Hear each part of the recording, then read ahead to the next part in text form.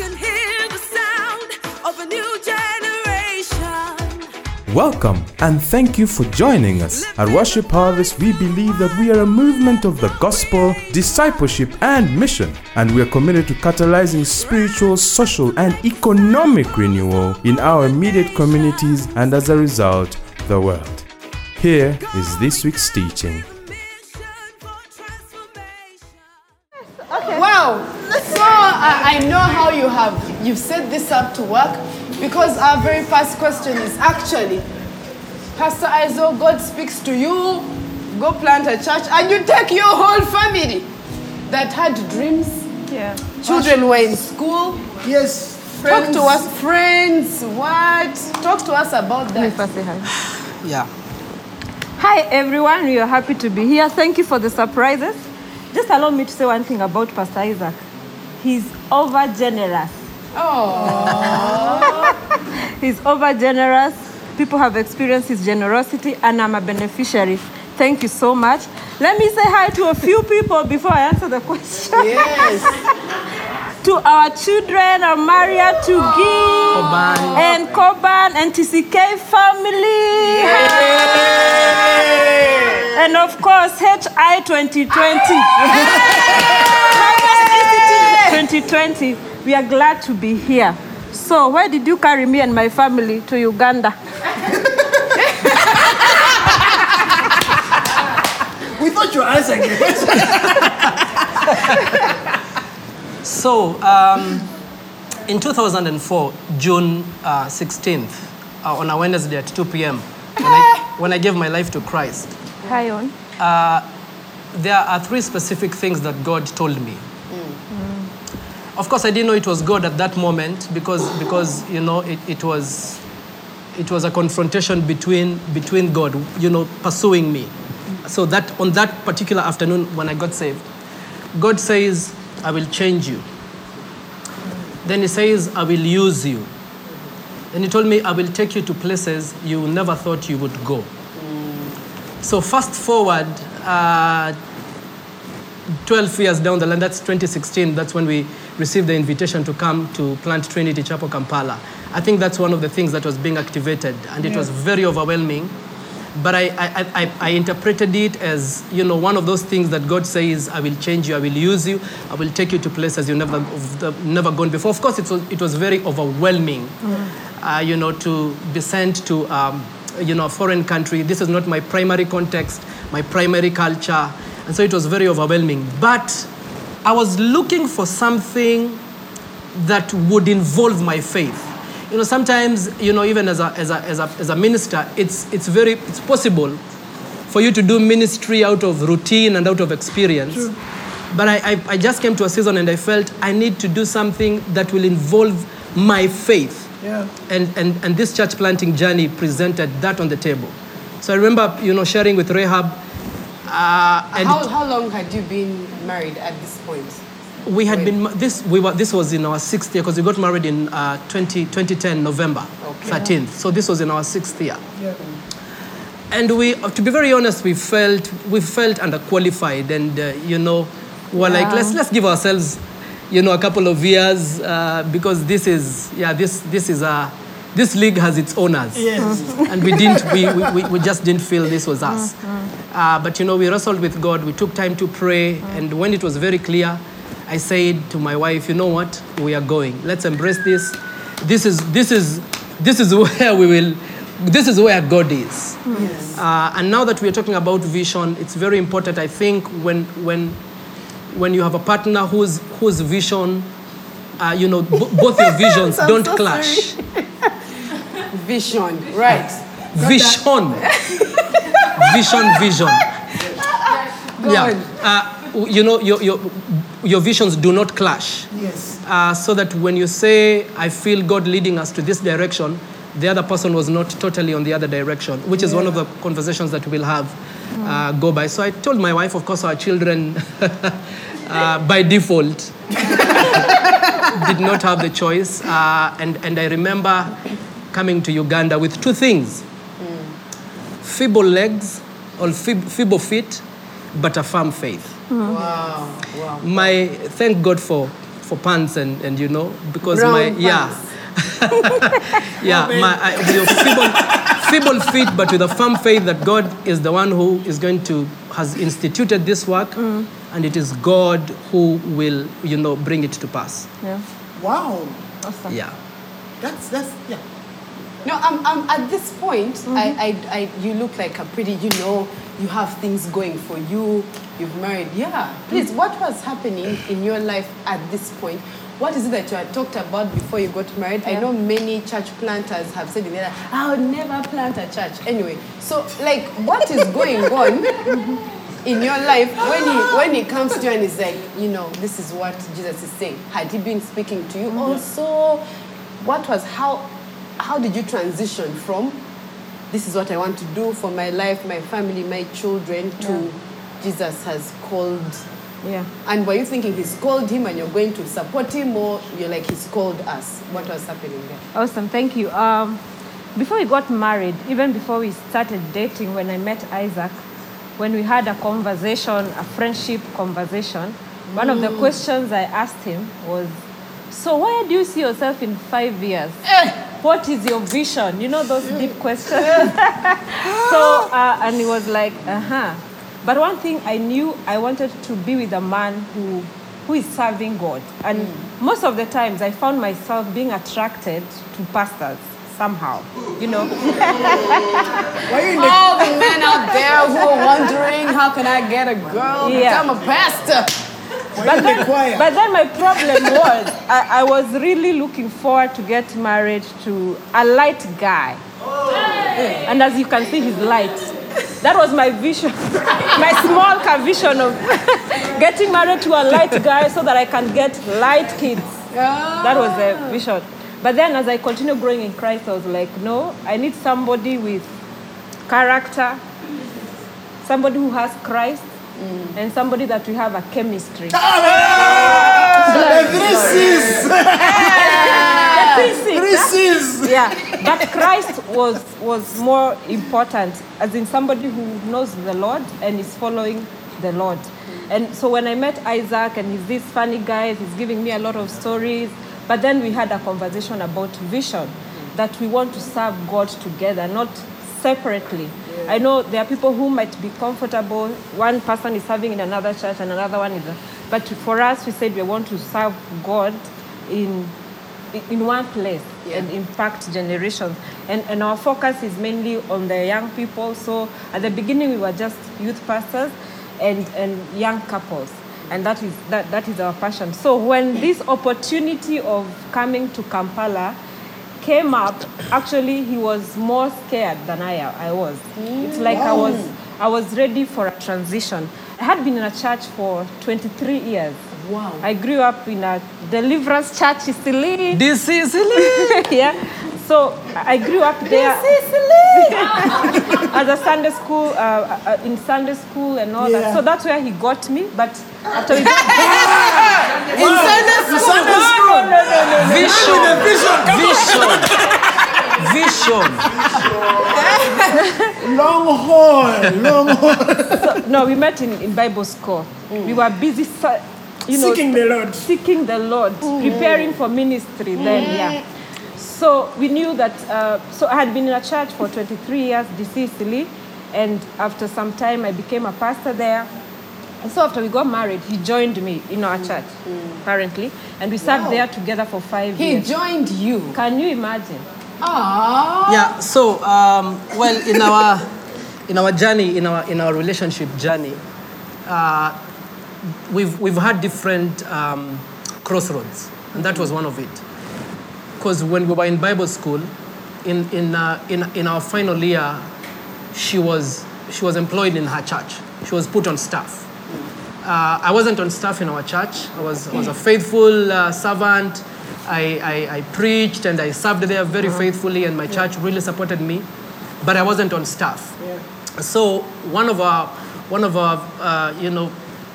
interesting crossroads was, so we want to get married. Both of us are sort of committed in our different churches. What do we do?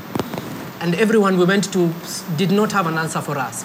God had just set up, I think, a situation where I am the only one that has your answer. Yeah. So everyone that we went to, all our mentors and everyone that we shared with, our fellow church leaders did not seem to have an answer for us. So we said, well, let's not stress ourselves too much. Let's cross that bridge when we got there. Because I think for us, we were looking for a bridge before we got there. Yeah. So we got married, and the reason why it was easier for me to transition to Deliverance Church as opposed to her transitioning to Kahawa West Baptist Church is, first and foremost, she was on staff. Yeah.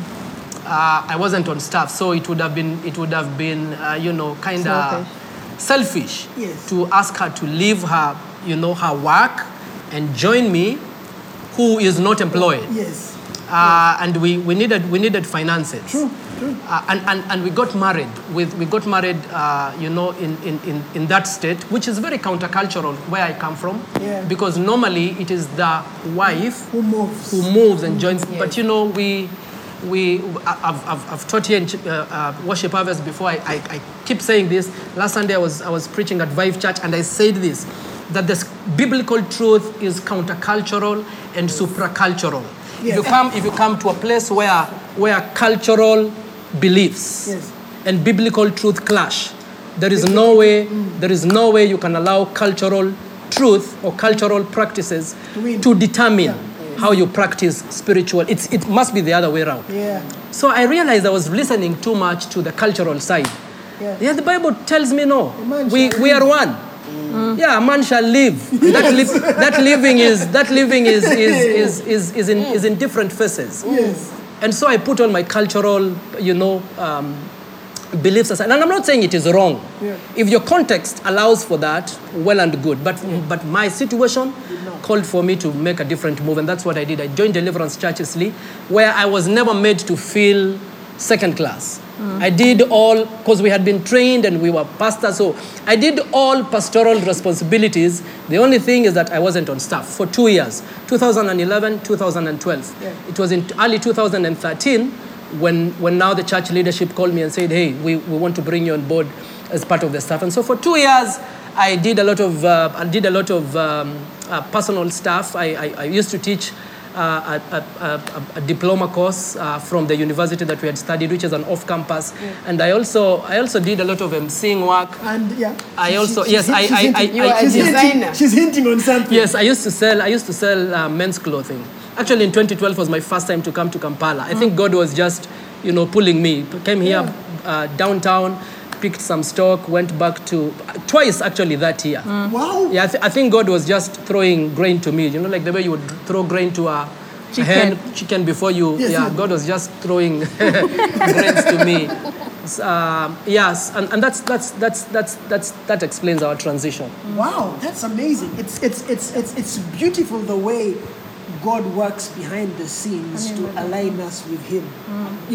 Because thinking about your past, there's no way you saw it, unfolding in the way that it unfolded. But because you obeyed and stepped into the space where God called you, He made everything to work in your favor. Absolutely. That's pretty amazing. Now, I know that you have built certain principles, because when we had a conversation with you some time back, you had told us about certain principles that you have built around your family concerning vision. I want you to just let us in on some of those, what you call the intimacies. Yeah. I start off? Yeah. Okay, in our journey and accomplishing our vision, which is well written, when you enter in our house, you'll find 2 scriptures inscribed on our walls. One of the scripture is Psalm chapter 48, verse 14. This God is our God forever and ever, and He will be our guide even to the end. Wow. So one of the principles that we have and have had over time is intimacy is spiritual intimacy. That God is our God. So even before we got married, we knew, personally I knew, I want to get married to a born-again Christian who is passionate and is growing in his faith in God. So spiritual. And so in spirituality we talk about personal because you are responsible for your personal growth. As much as we would pray together and call on the name of the Lord together as a family, I am responsible for my personal growth. But also there is a place of corporate spiritual growth in our home. Like on Thursdays we have a prayer day, and it's like prayer fellowship. We call it Throne Room Thursday as a family. Yes. And we'll have our children lead prayers and all that. So spiritual intimacy is very important. And that one leads us to a second scripture in our home. Joshua chapter 24 and verse 15. That as for me and my house, we will serve the Lord. So this spiritual intimacy has brought us to a place of choosing to serve this God who is our God forever and ever, who is guiding us even to the end. So that place of spiritual intimacy and having a relationship with the Lord, we are not yet there, but we try our best. You know, one of the expectations I had when I was getting married, because as I said, I used to get attracted to pastors. So I was expectation,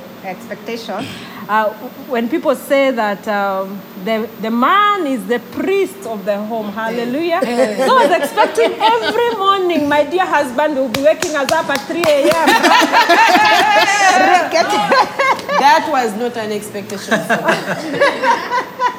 Yeah. 3 a.m. will cover me and say, continue to sleep. Let me pray. You sleep. But apparently, I'm the one who is an early riser. He can stay up to 2. Of course, sometimes I get annoyed about that. But spiritual intimacy is very key, personal and corporate. And so that one has helped us a lot. And we are also passing on that to our children. Yes. Of course, our 7-year-old sometimes is afraid when, who is praying today? Let daddy pray. Because mommy, you pray for so long. Yeah, but spiritual intimacy is a key to our vision. Yeah. So spiritual intimacy actually has two phases. So the first phase is the personal phase, that I am personally responsible for my spiritual growth. I cannot grow spiritually on behalf of Rahab. And no, she cannot grow spiritually on my behalf. So every one of us is responsible, first of all, to connect with God. But the second phase is on the service part, that God saves us, God transforms us so that we could serve. And so we serve together. We serve together. Different callings, different giftings, different spiritual interests, but the same God. Complementing one another, complementing each other as far as the spiritual gifts are concerned. And we have found it a joy to serve together as a couple, in pastoral capacity. And we are able to, stand in for each other. Most of the times, for example, when I come to preach at Worship Harvest, it's actually Rahab who is the one leading. And that's wonderful. But that's one of the phases. It is also important to highlight that when we talk about vision, and when we think about vision as a family, we do not necessarily think of, like a vision statement. We think about what's the big picture? Yes. What are the things that after I and Rahab have left, and we have our children, that we get, what kind of big picture? For them to Yes, when we eventually gather in heaven, as the matriarchs, I and Rahab, and our children and others that have been called by our name, what are the pillars which we would want to say our family was built on? So spiritual is the first one. The second one is intellectual. Yes. Intellectual intimacy. Yes. It's a terrible thing to be partners with somebody who you can't reason together. It's true. It's tragic.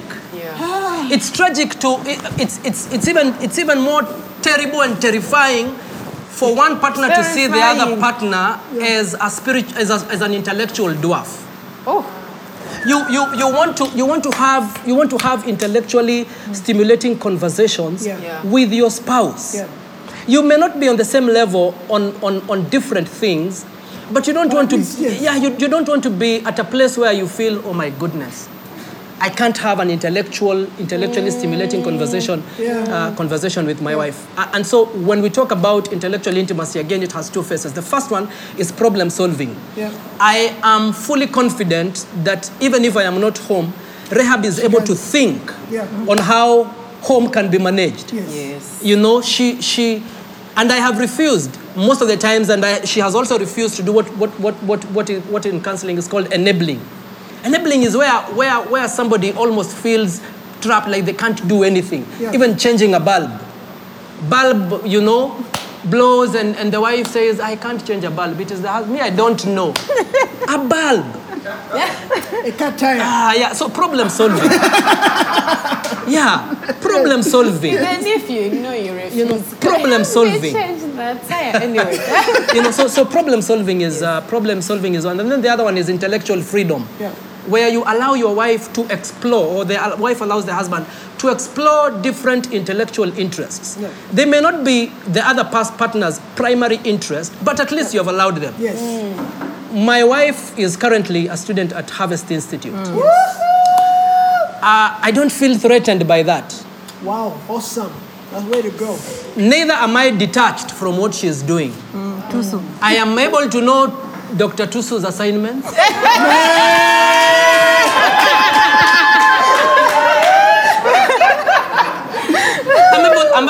I'm able to follow their conversations when they're in class with Dr. Alex Mutagobi are doing hermeneutics. I am interested. I am not in the class, but I am aware of what is happening, and I have allowed her to think, and not only for us as a couple, but even for our children. Yeah.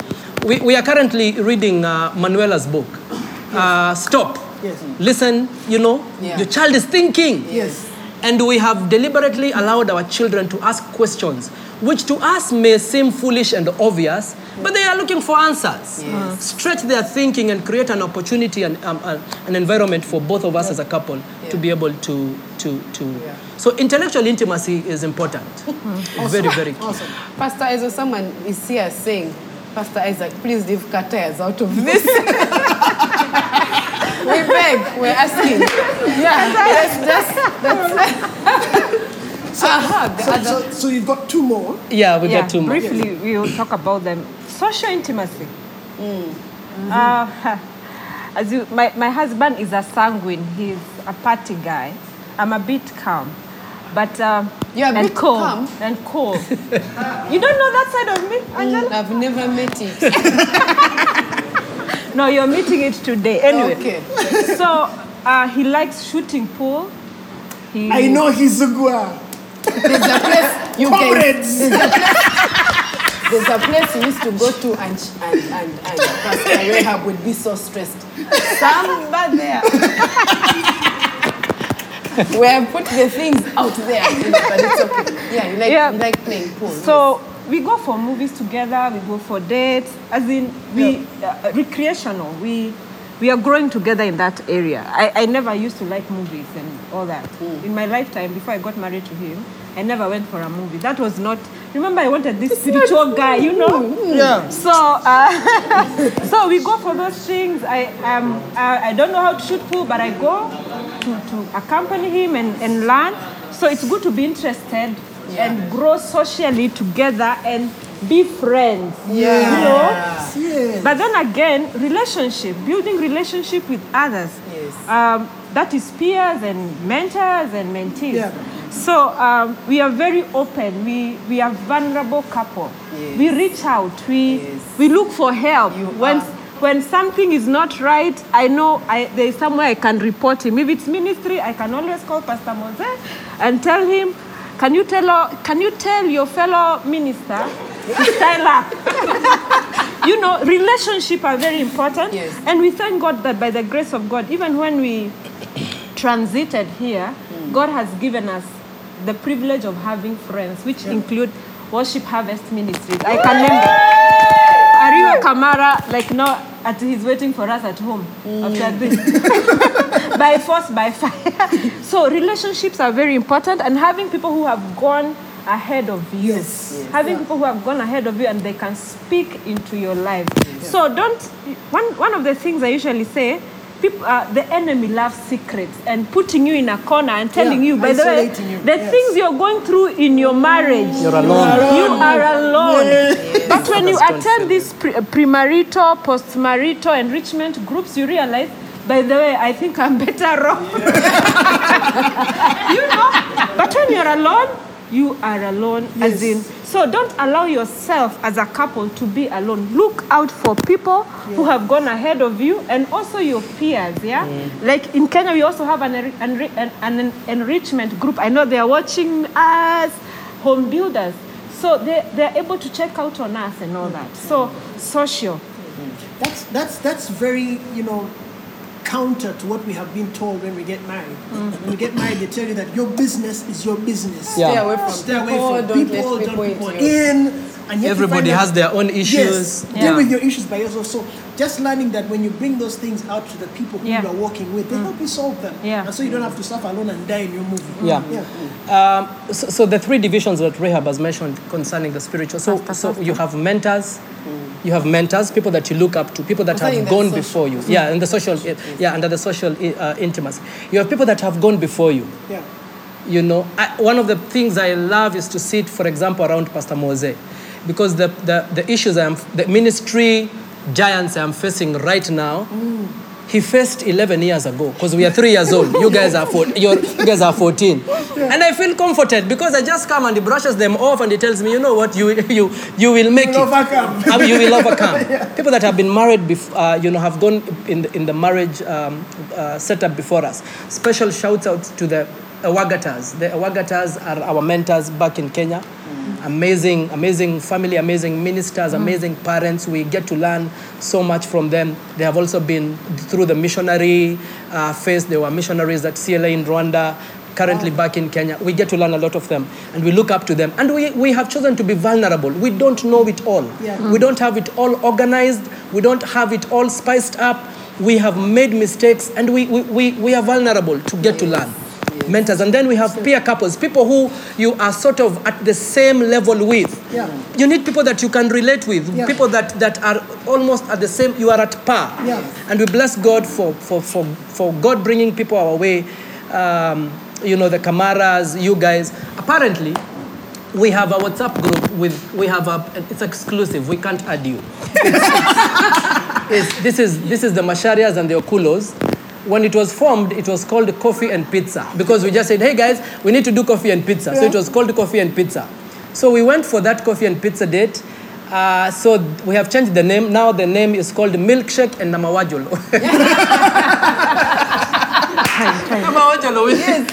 And we thank God for such conversations that go beyond ministry, go beyond family. And then you need mentees, people that you are, after you have benefited from others, people that are, benefiting from you, so that you may also help them. But that first, number 4 is financial intimacy. Money is a resource that we cannot ignore. And as a family, there have been phases when we have not had money. And there are phases where we have had money, and we can tell you which one is better.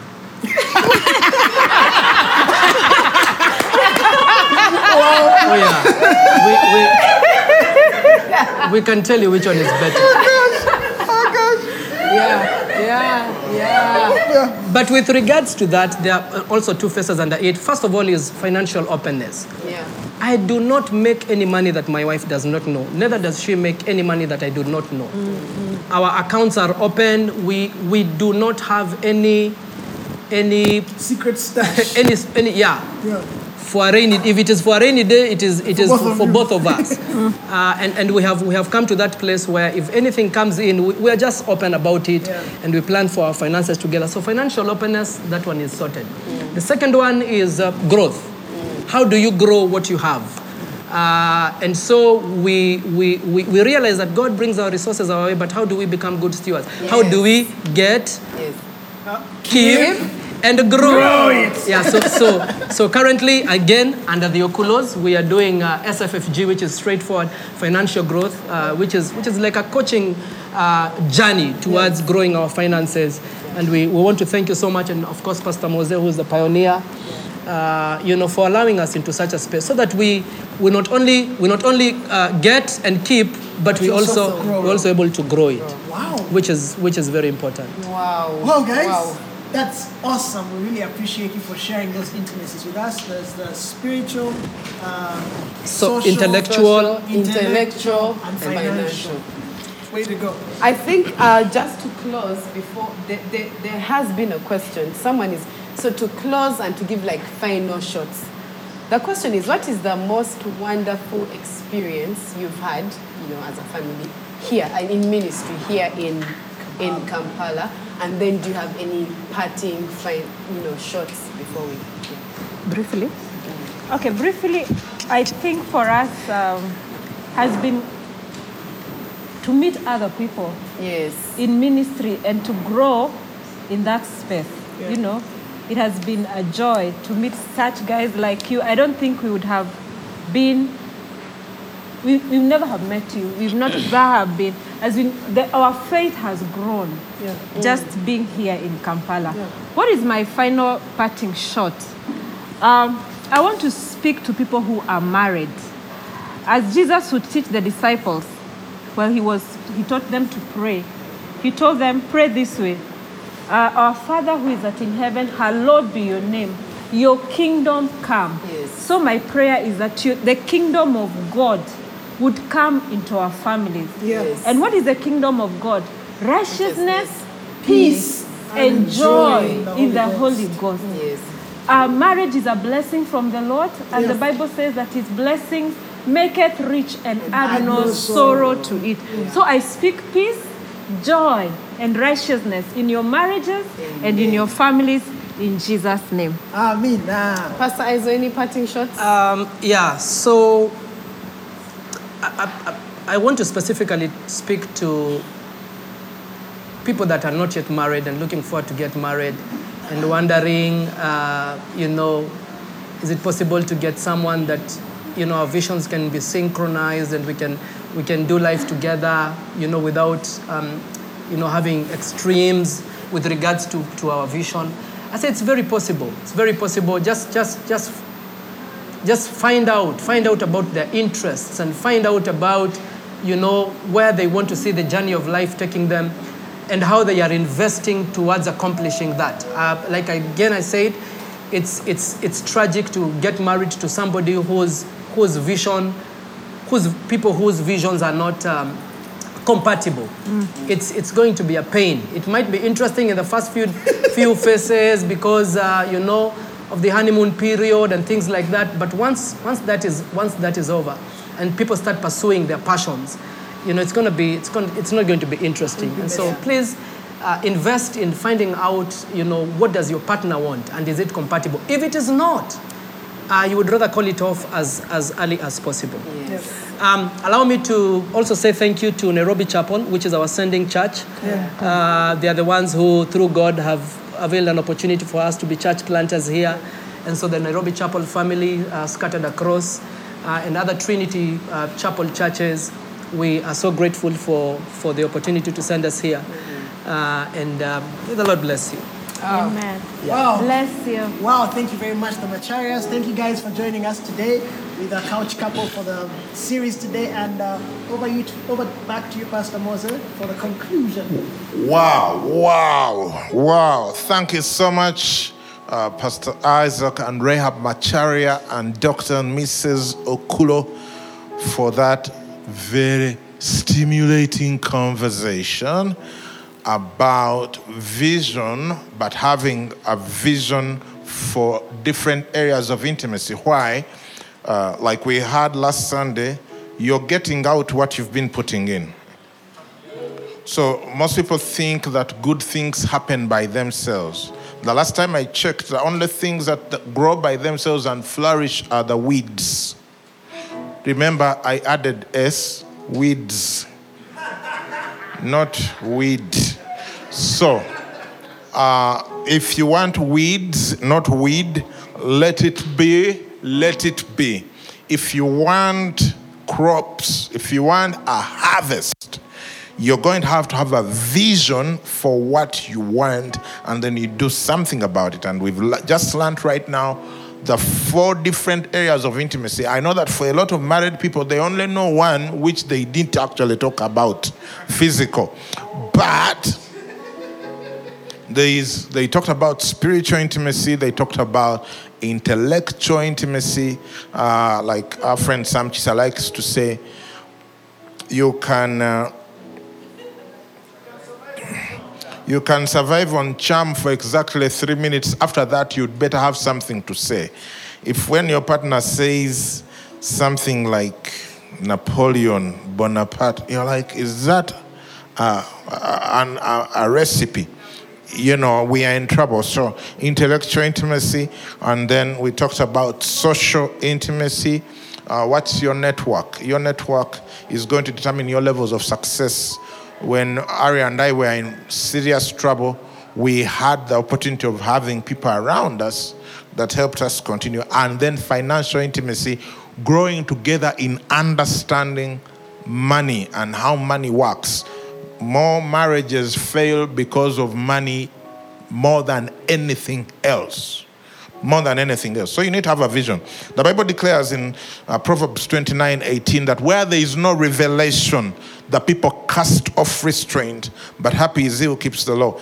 Now, this is the New King James Version, but then there is the King James Version, which is familiar with a lot of people. This verse says, where there is no vision, the people perish, but he that keepeth the law, happy is he. So where there is no vision, where there is no revelation, you had the Macharias. They have these two verses in their house. It's not because those are the only two verses they know in the Bible. For crying out loud, they've been to Bible college. They know Genesis to Revelation. They even know verses in the book of Numbers. Some of you, the only time you use the book of Numbers is when you're asking for a girl for their number. But you must, God has to give you something. And I'm going to drive at something here, which I think is what is keeping those guys happy and going.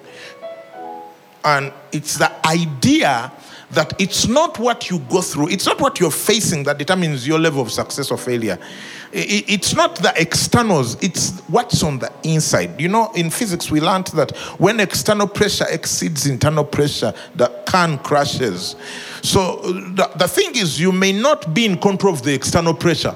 You're not the one who caused the lockdown and COVID. All of that is external pressure.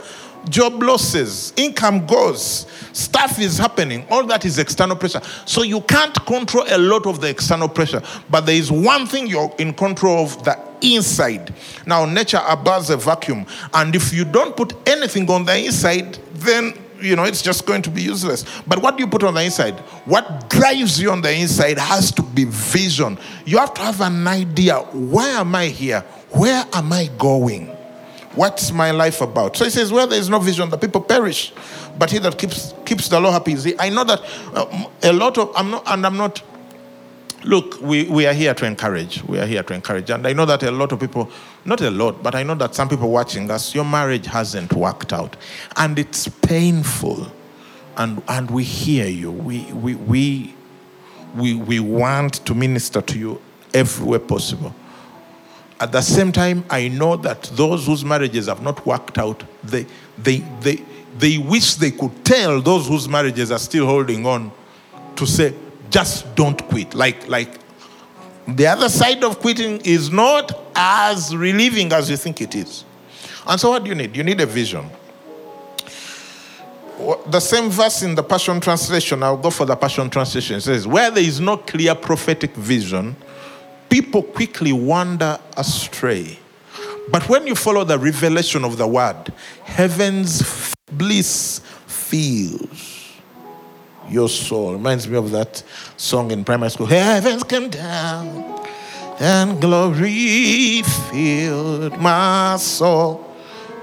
But I must needs continue.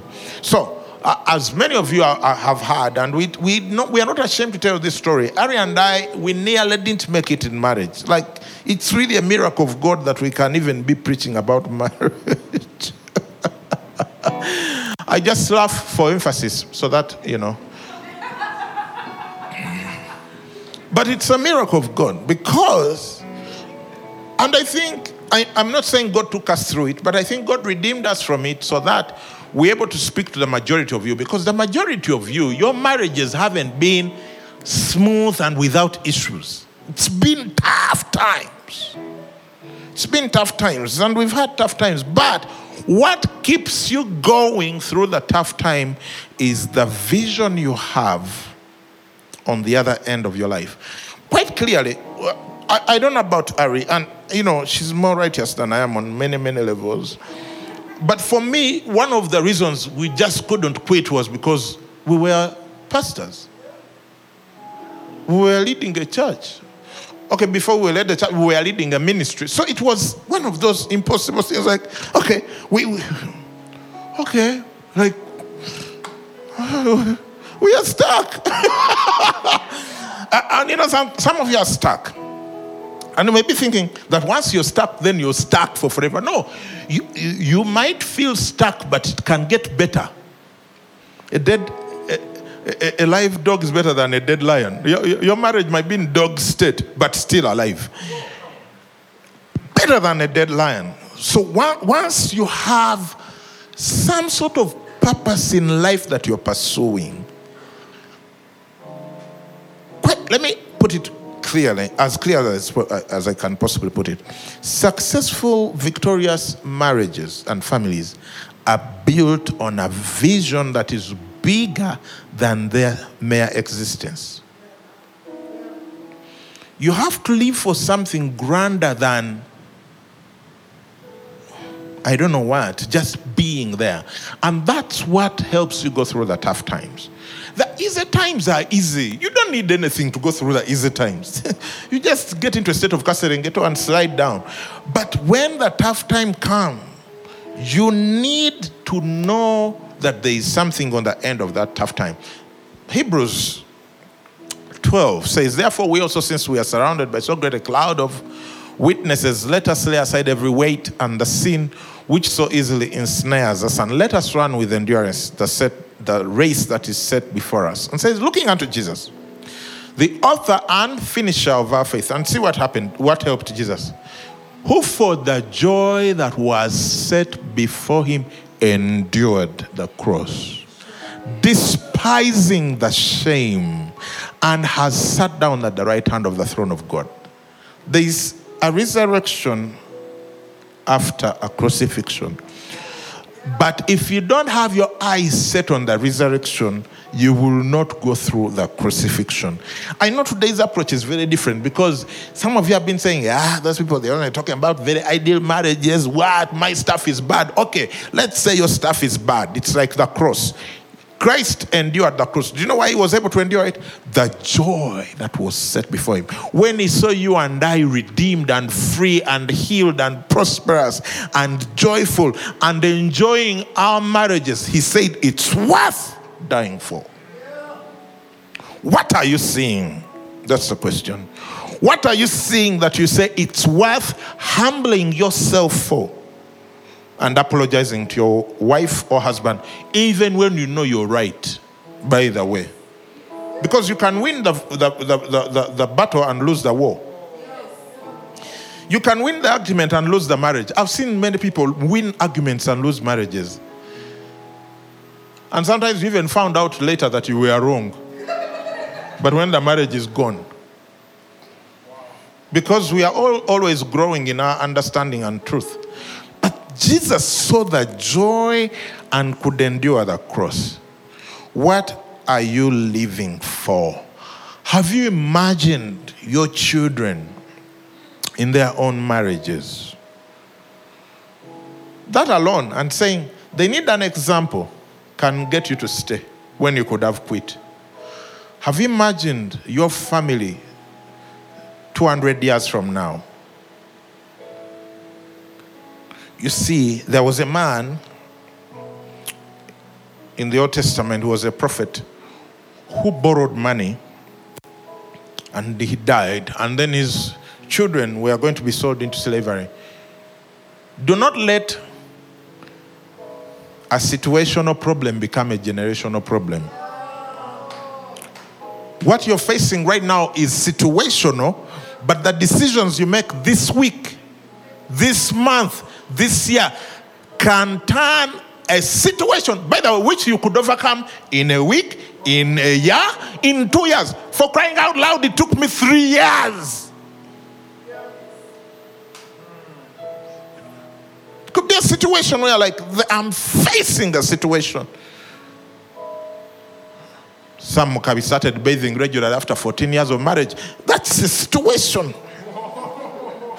The wife had to wait 14 years to get a husband who bathes regularly. And he was a boxer and used to do exercise. So,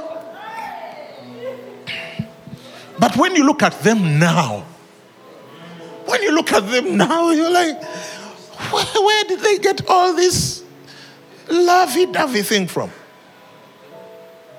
The joy that is set before you. If you can see your children succeeding, if you can see your children introducing their parents at their wedding without having to set up different tents from different places and having to explain that, no, the other one, who is the real mother? No. If you can say that,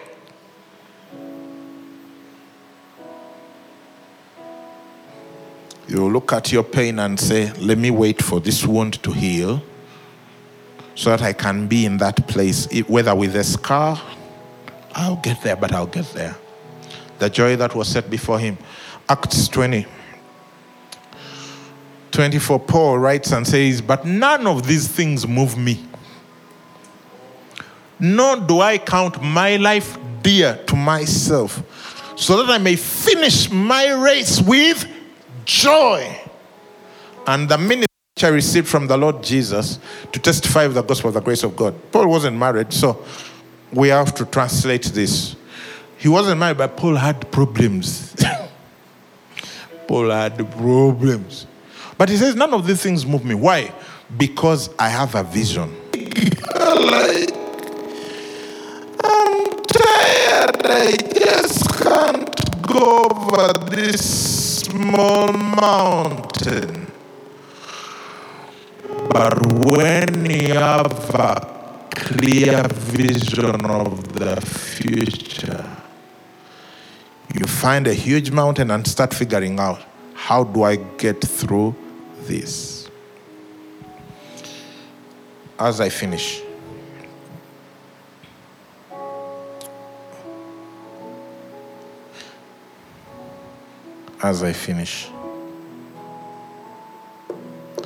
I'm going to put up two scriptures that are not in line with what I'm saying, but as I was praying this morning, they came strongly to me. And they are what you need to do about what you're hearing. Because generally what you need to do about what you're hearing is sit down with your spouse or with your children or with whoever or with someone you respect and start casting vision for your family. Where do you want your family to be in 1 year, 2 years, 5 years, 10 years, 15 years? If you aim at nothing, you'll hit it every single time. So most marriages generally run into trouble because there is nothing we are working towards. So if you can start working on those things, maybe we are going on a holiday, this is how we need to finance it. We need each one to be able to maybe study something every year that helps us be at the same level of conversation. This is what we want for our children. This is where they are going to go to college. This is how we need to start putting the money together. This is how we want to grow as a family. And then you start planting the seeds that are necessary. As I finish, let me talk about these two verses as I finish. Only by pride cometh contention, but with the well-advised is wisdom. Only by pride cometh contention, but with the well-advised is wisdom. Only by pride. So you'd think that the contention you're having right now in your marriage was caused by the other person, the in-laws, the outlaws, the money, the whoever. No. The Proverbs writer says it's only by pride. In other words, if you can humble yourself, and humbling yourself does include those who have been wronged.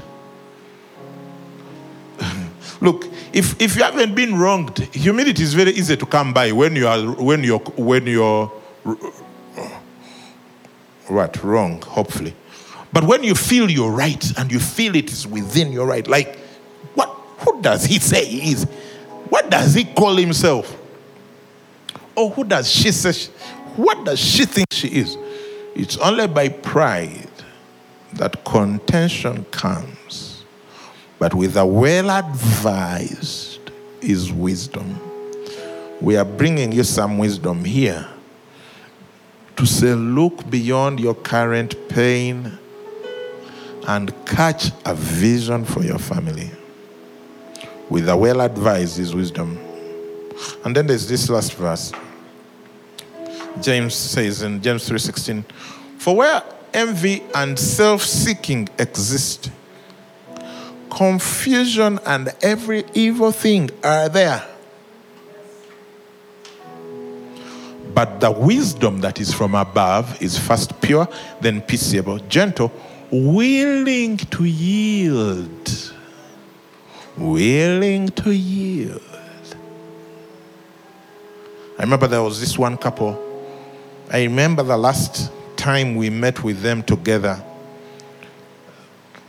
It wasn't a big deal, by the way, these people. It was not like adultery or what. No, just a failure to yield. And I looked at them and I'm like, oh God. These people are going to lose their marriage over nothing. And they lost it. Over, nothing. Like when you see people say, no, actually there is nothing. But little things where it's a case of just one person saying, you know what? Being right is not what defines me. I'm a child of God. I'm a son of God. I'm a daughter of God. Let me let this person, whatever you want to call them, have their way today so we start figuring out the future. They failed. And none of them had done anything grave to the other. The usual things that you think are unforgivable. It wasn't any of that. They failed to yield. The wisdom from above is pure, peaceable, gentle, willing to yield, full of mercy. Do you know when you need to have mercy? Do you usually have mercy on people who haven't done anything wrong?